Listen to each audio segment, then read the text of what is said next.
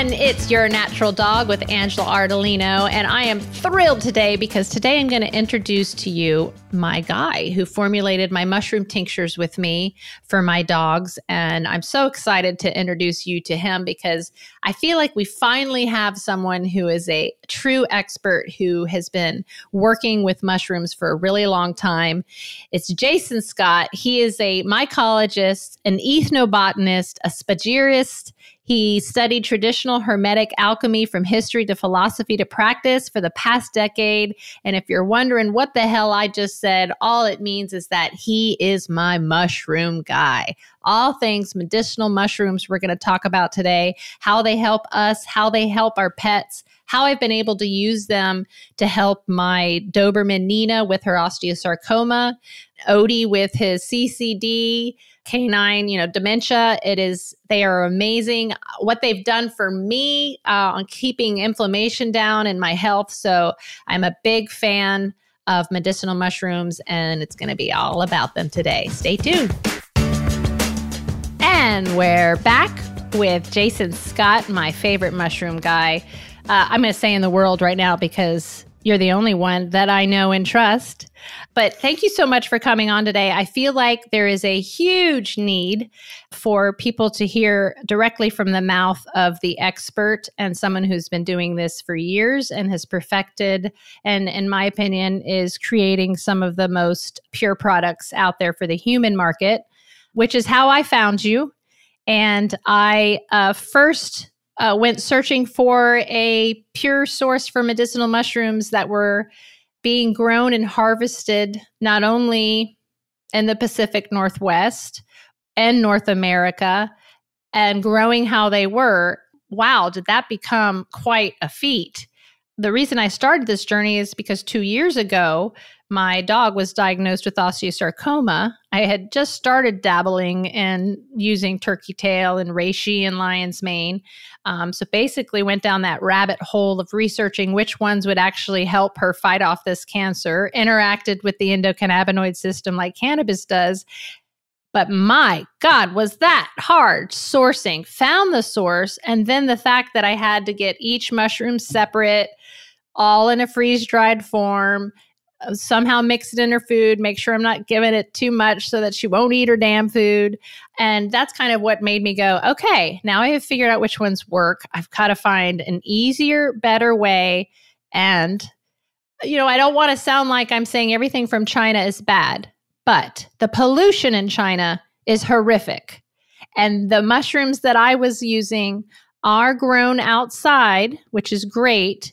So these mushrooms have access to that pollution, which kind of made me uncomfortable. Also, during COVID, I couldn't get a lot of them because they were coming from China. There's also always the fear of contamination or something being, changed when it comes over. And yes, it does get tested when it gets here, but I wanted to avoid all that. So it was very important for me to do that. So with that being said, I found the guy. It was a lot. It was hard, but I found him, and now I've got him on the podcast because it's a surge in popularity, medicinal mushrooms. And I'm guessing it's stemming from this piece of research that came out. Of course, Paul Stamets telling everybody about, curing his mother's breast cancer with a turkey tail extract. So we're seeing you can grow your own mushrooms. You can, put them in your coffee. Everything. The problem is most of these products, just like in cannabis, aren't what they're supposed to be. They aren't even extracted right, much less grown right. And all of that is important, just like cannabis. So mushrooms are right up there with cannabis being my favorite. And I know that mushrooms are your favorite. So Jason, thanks for being on the show. Wow. Thank you. What are you seeing? You said it's just as bad. You said it's just as bad in the human side, right? Yeah.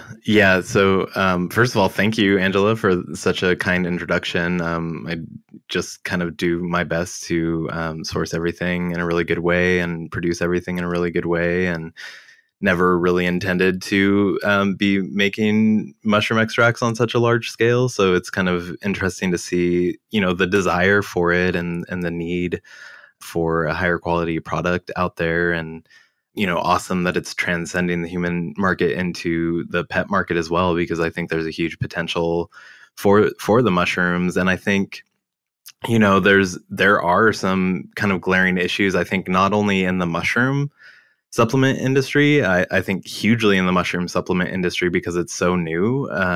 And there's only really been a few big players for quite some time that, the standardization and the language and everything, it gets really confusing. But the whole health and supplement market is kind of that way. And sometimes, I've mentioned this a couple times, but sometimes I feel like I've gone to trade shows and I feel like I'm kind of like banging my head against the wall, like wondering if I'm in the right industry, because I got into all of this by way of my fascination and my study of herbal and natural medicine. And I've been working with mushrooms, researching with mushrooms, playing with mushrooms, writing about mushrooms for the better part of a decade. So seeing them become really popular in the last couple of years has been, it's like nothing new. It's like, hey, I've been like, that's what I've been saying. Right. So it's cool to see people kind of catching on. And I feel like the mushrooms sort of have their own intelligence in that as well. But yeah, I feel like, it's a really opportune moment to be producing something that's a little bit more ethical. I feel like people always kind of bring up the quality of extracts coming out of China. And I think, it's debatable, and there's tests and everything and that say that they're better. But I think for me, the biggest part and kind of like the biggest excuse that I've heard of why people don't source things locally is because it's too expensive. And to me, that's a pretty big cop out, because I feel like if you're not paying for it, you're paying for it in some other way. And oftentimes when that relates to China, there's ethical issues and there's environmental issues that aren't quite as heavily regulated as they are in the United States, which is oftentimes why things cost more to be produced here. Also just because everything's on a smaller scale. Yeah, and I know that the Chinese were like the original using them in traditional Chinese medicine, just like cannabis. So I get that they are no more, have been growing, probably have species. The problem is that it's also one of the most polluted countries, and mushrooms or bioaccumulators are going to suck everything out of the air, and then we're going to get that, or as in my case, the pets are going to get it.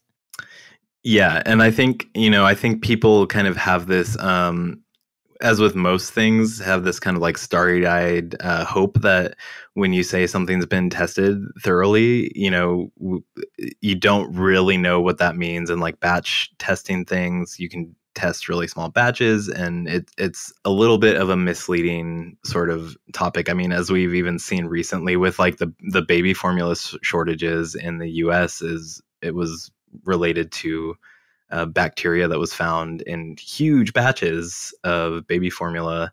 Right. And existed for who knows how long. Right. What people need to understand is that even if it is tested, can you see that test? Can you look at that certificate of analysis and see what is actually in there and not in there? Because most of the time you can't, which we're going to talk about that, about testing mushroom products. But let's talk about how it is important. What are the benefits of what does wild crafted mean? What does wild harvested mean? Why are those important versus basically what's going on with, to me, my mushroom source that I used before was growing them. They grow them in China, but they put them on stumps in the ground, and they're under tents, so they don't ever see rain or sunshine, but they do get the air, which is what I don't want, blowing through there. Yeah. Tell us what the benefits and why we should want something that's wild harvested and wild crafted. Yeah, definitely.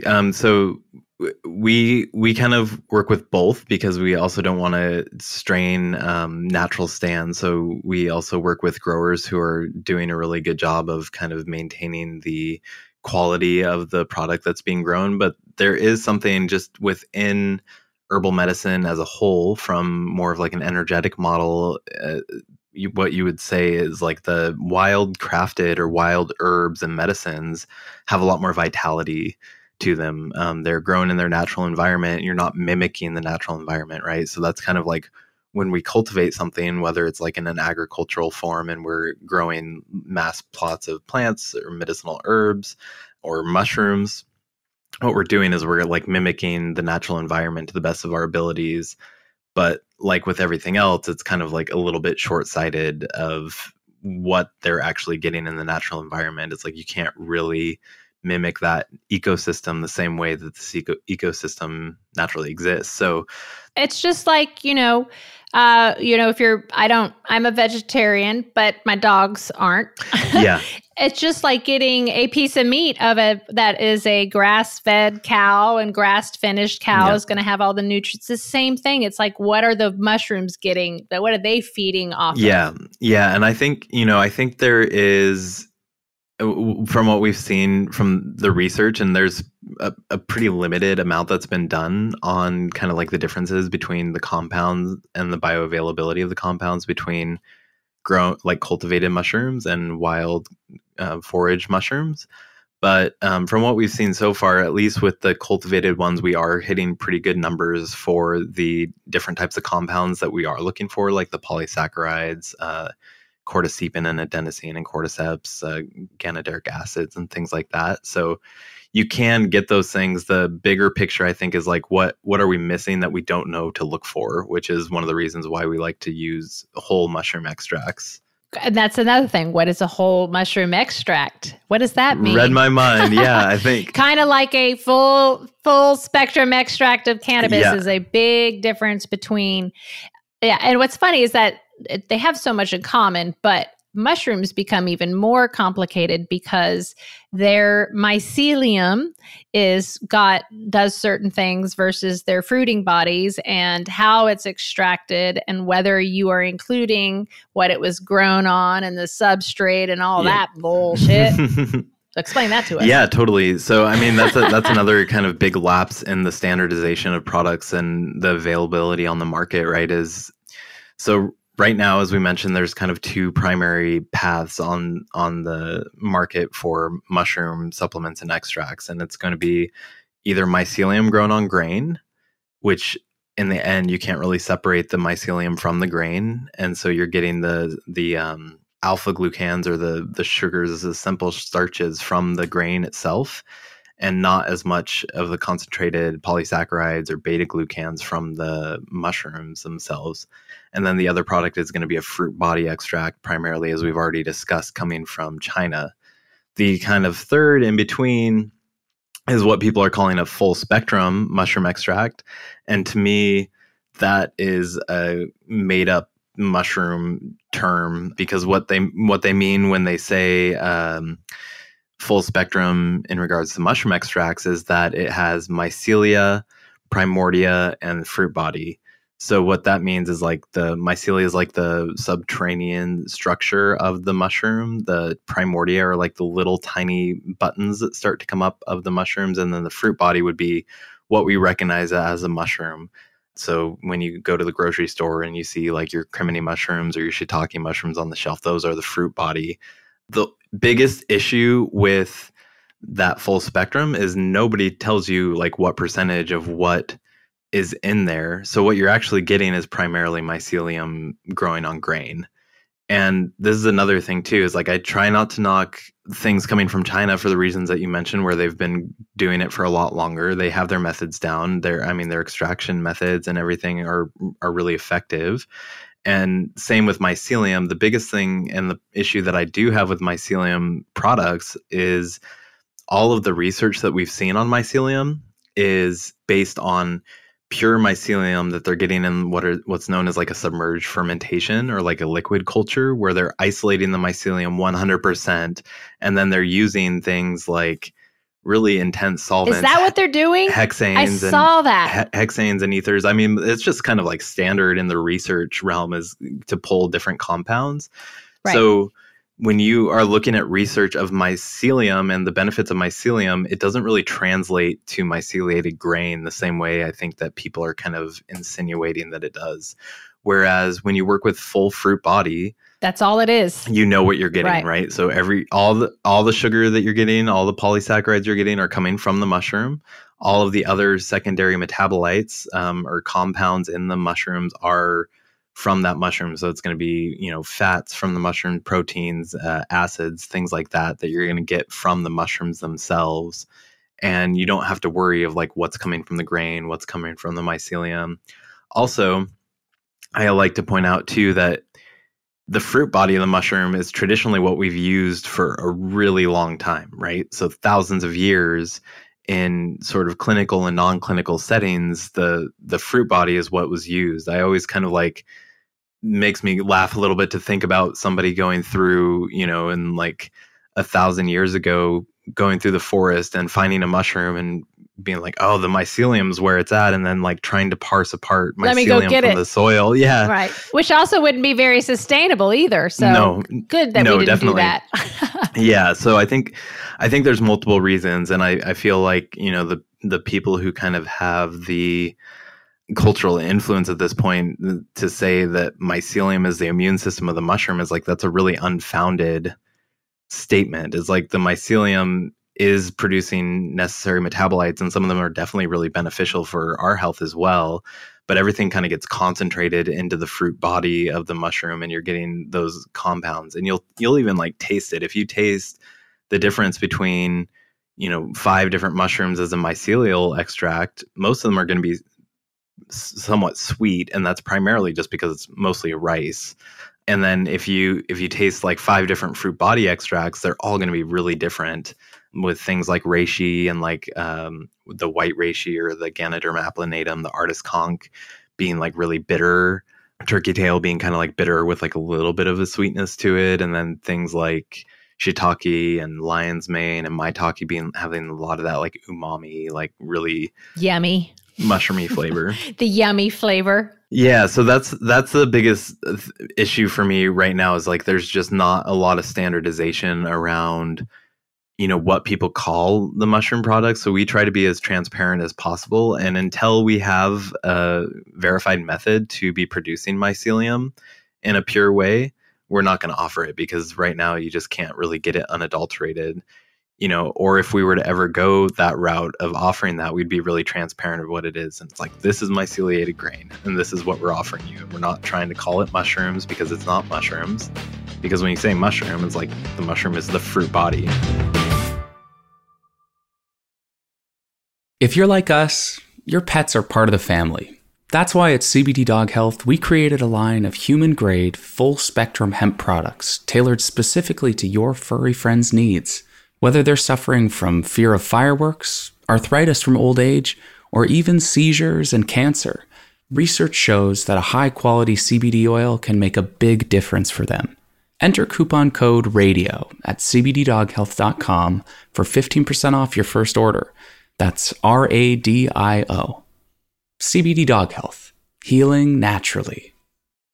So I was involved with a company in the beginning when I was traveling, learning everything. I was going to be a cultivator first. That's what I wanted to be, because I couldn't find anybody growing it right, or growing a medicinal product the way it should, kind of the same way what you're doing it right. Yeah. But I met a guy in Canada who was, and he had an aeroponic system, and humans didn't touch it. And it grew all the way to flowering without us even ever touching it. And his roots would have cannabinoids in them, because we literally were misting the roots. However, nothing compared to the flower, where all of those medicinal benefits live, and where we want to extract all of those together, which is the same type of thing we want to do with the fruiting body of a mushroom. Yeah. The other trend I'm seeing is I go to a holistic veterinary conference every year, and there was a mushroom company there. And so I went to find out about their products. So, which made me go, oh, okay, so I have to worry about this too. A lot of the products on the market are just dried up, ground up mushrooms. Yeah. Nothing has been extracted from them. Worse, the one that was at that conference, not only did they grind up the mushroom, they grind up the substrate, which they were growing on some sort of rice or something that was not good. I can't remember which one it was. Some sort of rice or grain. They grind up everything. They take the whole thing, the mycelium, the thing, and they don't wait for the fruiting body to completely, they just wait for it to whatever, grind up that whole thing and then put that in a capsule or a powder. And it was funny because one of my vets was like, hey, help me pick a mushroom. I'm like, sure, let's go talk to these people. And I like took his arm and like pulled him slowly away. And I'm like, that would be like if I were to chop off the flowers of my hemp plants, grind them up and put them in a bag and sell them to you. We have not extracted. We have not gone through the extraction process. So I want people to understand that. Totally. And I think a better analogy would actually be like you're taking a premature hemp plant with all the soil that it's growing in and grinding all that up together and putting it into a capsule. I love it. And so I want people to understand that this is just as bad, if not worse. I have watched people who, just like in the cannabis industry, people who are in the pet industry rush to hurry up and put out a product, and they have no idea what they were doing or what it's doing. So literally those products, you guys have to understand, you have to take home, and then you're going to have to figure out how to extract the medicinal properties out of those mushrooms yourself, which you could. We typically say with like a dried mushroom powder that you need to boil it for approximately 2 hours to be able to kind of break down the chitin sufficiently enough to access the polysaccharides. And so that's kind of like the biggest point to what you're just saying, right? Is that for humans, at least, we don't produce enough chitinase to really effectively break down the chitin, which is the cell wall material of the mushrooms. And everything is kind of like bound up in that chitin, right? So if your body's not producing enough chitin to break that down, then you're not really accessing the full benefits of the mushrooms, and it's essentially just kind of like passing through you. You might get some things from it, right? But it's going to be it's going to be fairly minimal. And so, really, that's one of the reasons that we primarily only offer extracted tinctures and things for what we're doing, is because most people don't understand that, and then it is really confusing, just as confusing in the human market, to where if you get a jar of chaga, it's like you can't just do that. Or if you get like a tea bag that has reishi in it, it's like you're not going to boil it for long enough for it to really break down and be effective, let alone having it be an effective amount to be in that dose. So yeah, extracting the mushrooms are really important. And I also think that there's a huge piece, and there's kind of like, I think there's a bit of a misnomer, and I don't know if it's because of, voluntary ignorance or just kind of like best wishes, but everything that we make, we double extract, right? So with the mushrooms, the way that their compounds is you really have to do a dual extraction in order to get the both polarities of the different types of compounds that are in there. So one set or subset of compounds being like the polysaccharides or the beta glucans coming from the mushrooms, which are kind of like the most well-known piece, are going to be primarily water soluble. So we have to do a water extract, and then the rest of the compounds in there are usually going to be either fat or alcohol soluble. So we use alcohol, and then like for your product, we're taking all that alcohol out at the end so that there's no alcohol content left, but we still do the alcohol extraction process. It'd be way easier if, you came to us and you're like, yeah, we want this product and we want it to be safe for dogs, so no alcohol. And then we'll be like, great, we'll just do a hot water extract, which is what most companies are doing. And I said, no, I want them to be potent. Yeah, exactly. And what we found is that, the alcohol is pulling something in every scenario. I think where the short-sightedness comes in is that sometimes we just don't know exactly what it's pulling, but it's kind of like that same idea with like CBD and cannabis, and like the entourage effect was like, I'd rather get you everything from those mushrooms and have them in there, because I think, we know from a traditional perspective that they're beneficial for all these different things. We have a small set of secondary metabolites that we've identified and been able to say like, oh, these are the ones that are helping to increase the nerve growth factor, or these are the ones that are helping with increasing the immune health, but we don't have the full picture of it, right? So it's like, I've heard that a lot, and I think about that a lot with lion's mane, right? Because we have people all the time come to us too and are like, do you guys test for the erinacine content or the heracinone content in your lion's mane products? I was like, no. Who do you know anybody who tests for that? Because the standards are impossible to find. One, and then two, it's really myopic to think that that's the only thing that's going on in those mushrooms that's helping people. And for sure, I think that it's one of the things. Right. It's just like cannabis. We're testing 6 cannabinoids. So what all we can say is if you see those, including that THC, then most likely it's going to be a full spectrum extract. Yeah. But we can't, I haven't even started to tell you about all of the other compounds in cannabis that do all these amazing things.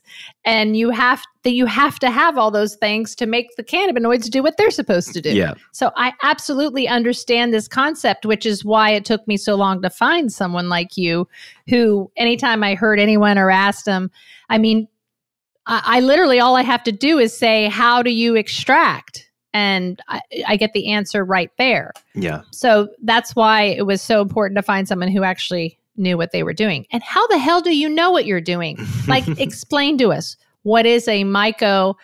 And this is what I lied. I understand what an alchemist is. Those of you who don't know, my company's name is House of Alchemy. So everything, how it's supposed to be grown, how it's supposed to be harvested, how we're supposed to, the energy of the plant, is it getting what it's supposed to? Meaning, when I heard the mushrooms I was using before never saw sunlight or rain, I felt like, well, gosh, isn't that like 2 of the most important things they should be getting? Mushrooms don't even get vitamin D unless they're exposed to sunlight or ultraviolet light. But hold on, I'm getting off on a tangent. First, I want you to explain how you ended up. I mean, you told us a little bit, but what is a myco-alchemist?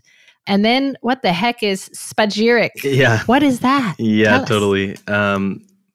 So my background actually, as I kind of mentioned before, is in natural medicine, and I've studied natural medicine from various different disciplines. But one of the first ones that I got into before I really dove deep into the herbs and their applications was the study of Hermetic alchemy, and like kind of like looking at that traditional pathway of alchemy, and then the art of transmutation, so to speak. I would, have a hard time referring to myself as an alchemist, but I am comfortable calling myself a spagyricist. So spagyrics draws from that path and that tradition of Hermetic alchemy, where you are making a full spectrum extract of the original bean. And there's a huge rabbit hole. I mean, I do 3-hour classes just talking about spagyrics, right? But on the most basic level, spagyric, it breaks down into spao as SPAO, and then agiro. So spao is to like separate or break apart, and then agiro is to recombine or like reawaken is another way that I've heard it translated from Greek. What you're doing from a philosophical perspective through the lens of alchemy is that you're breaking the plant material, the mushroom material, the minerals, whatever you're working with is composed of 3 primary elements, which is known in alchemy as the salt, the sulfur, and the mercury. Practically what that translates to is like the body, the soul, and the spirit. And then what that translates to in like plants is like the body is like a complex of trace minerals from the plants or the mushrooms themselves. The soul is like the essence or the essential oil. It's like the individual nature of the plant or the mushroom.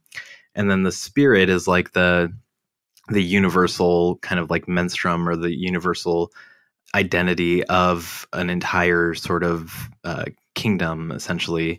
So that's actually where we get the term spirits when we talk about like alcohol, comes from the spirit of the plant realm, is also known philosophically as its mercury. Cool. Right? And so anytime that you ferment and then distill off of a plant material, then you yield the spirit, which is oftentimes an ethanol. And so ethanol is kind of like the universal menstruum of the plant realm.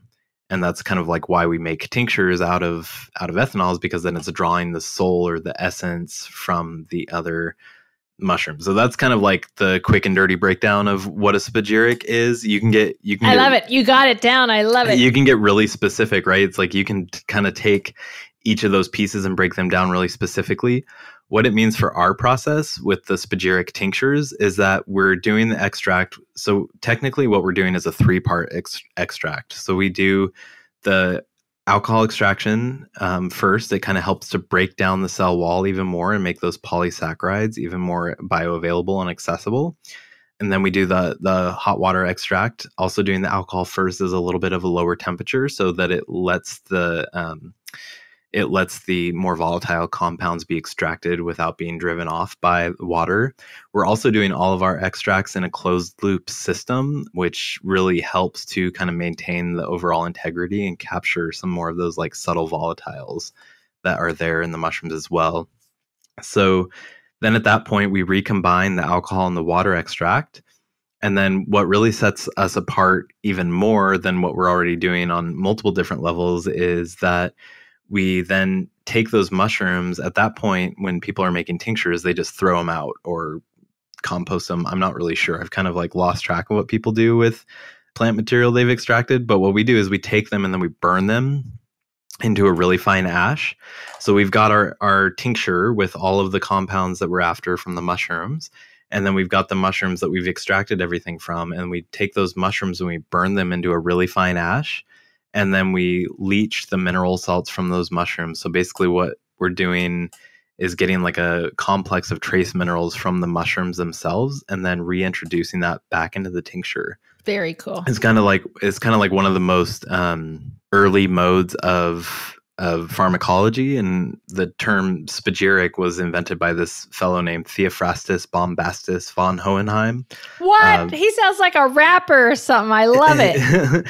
Better known as Paracelsus. Oh yeah, he was definitely anti-establishment back in the day. Nice. But he liked to make up words, and so he's also known as the father of modern pharmacology as well. And so, but he primarily worked with herbs, but also like minerals and metals, in alignment with sort of the traditional alchemical path. And I think a lot of people kind of, while we're on the topic of alchemy, have this misnomer that the goal of the alchemist was to make gold out of lead, which is a gross oversimplification of what the practice of alchemy actually was, which is more in alignment with observing the patterns of nature and following those patterns of nature and then replicating that natural process of evolution and transmutation within the microcosm of the space that you're operating in, while also kind of observing the macrocosmic patterns of the astrological forces, how they're moving,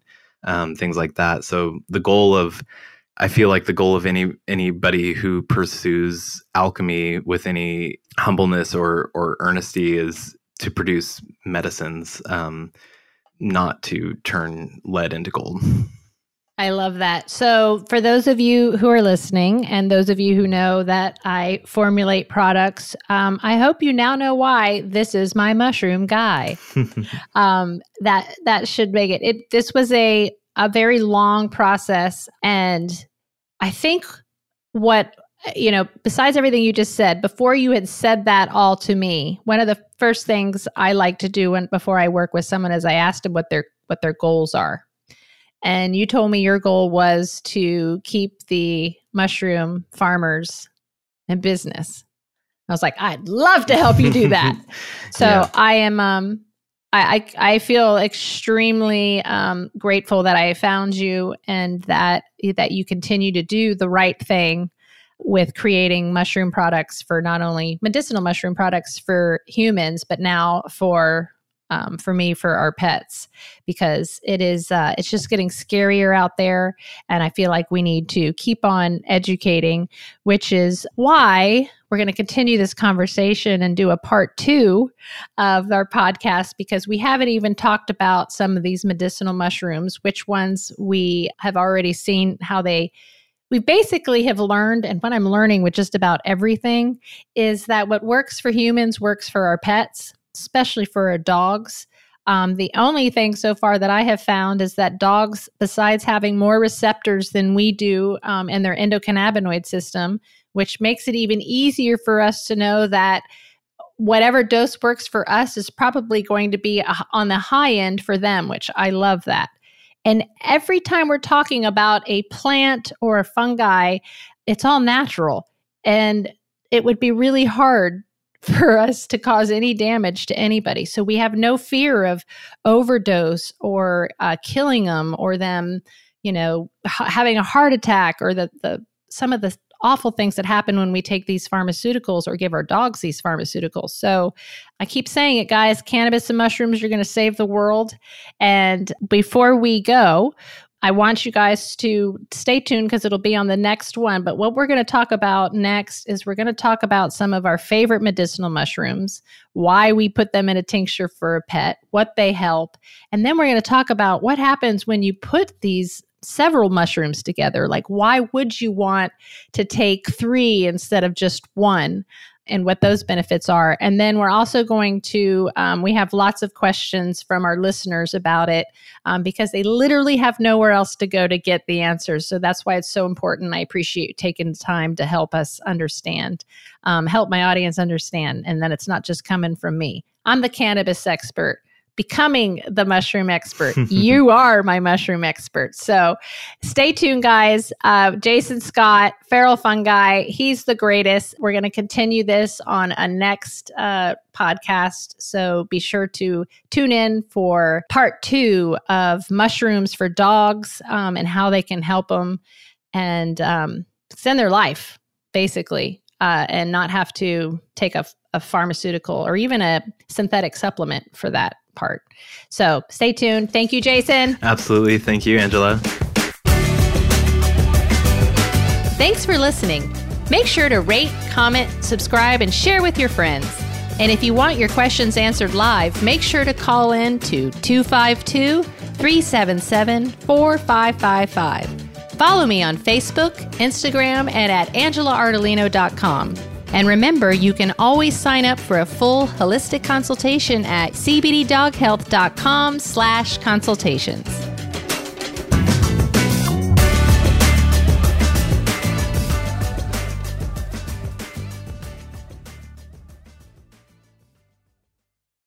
Introducing MycoDog, an award-winning line of medicinal mushroom extracts combined with adaptogens like ashwagandha, astragalus root, and Bacopa monnieri, made specifically for your pets. When it comes to mushrooms, sourcing really matters. Unlike other products on the market that are grown in China or elsewhere, the mushrooms in MycoDog tinctures are grown here in the United States to the highest quality standards. MycoDog offers 3 formulas designed to support senior dogs, as well as those suffering from dementia and canine cognitive disorder, breathing and respiratory issues, or autoimmune diseases and cancer. Use coupon code YNDPodcast at mycodog.com for 10% off these fantastic fungi.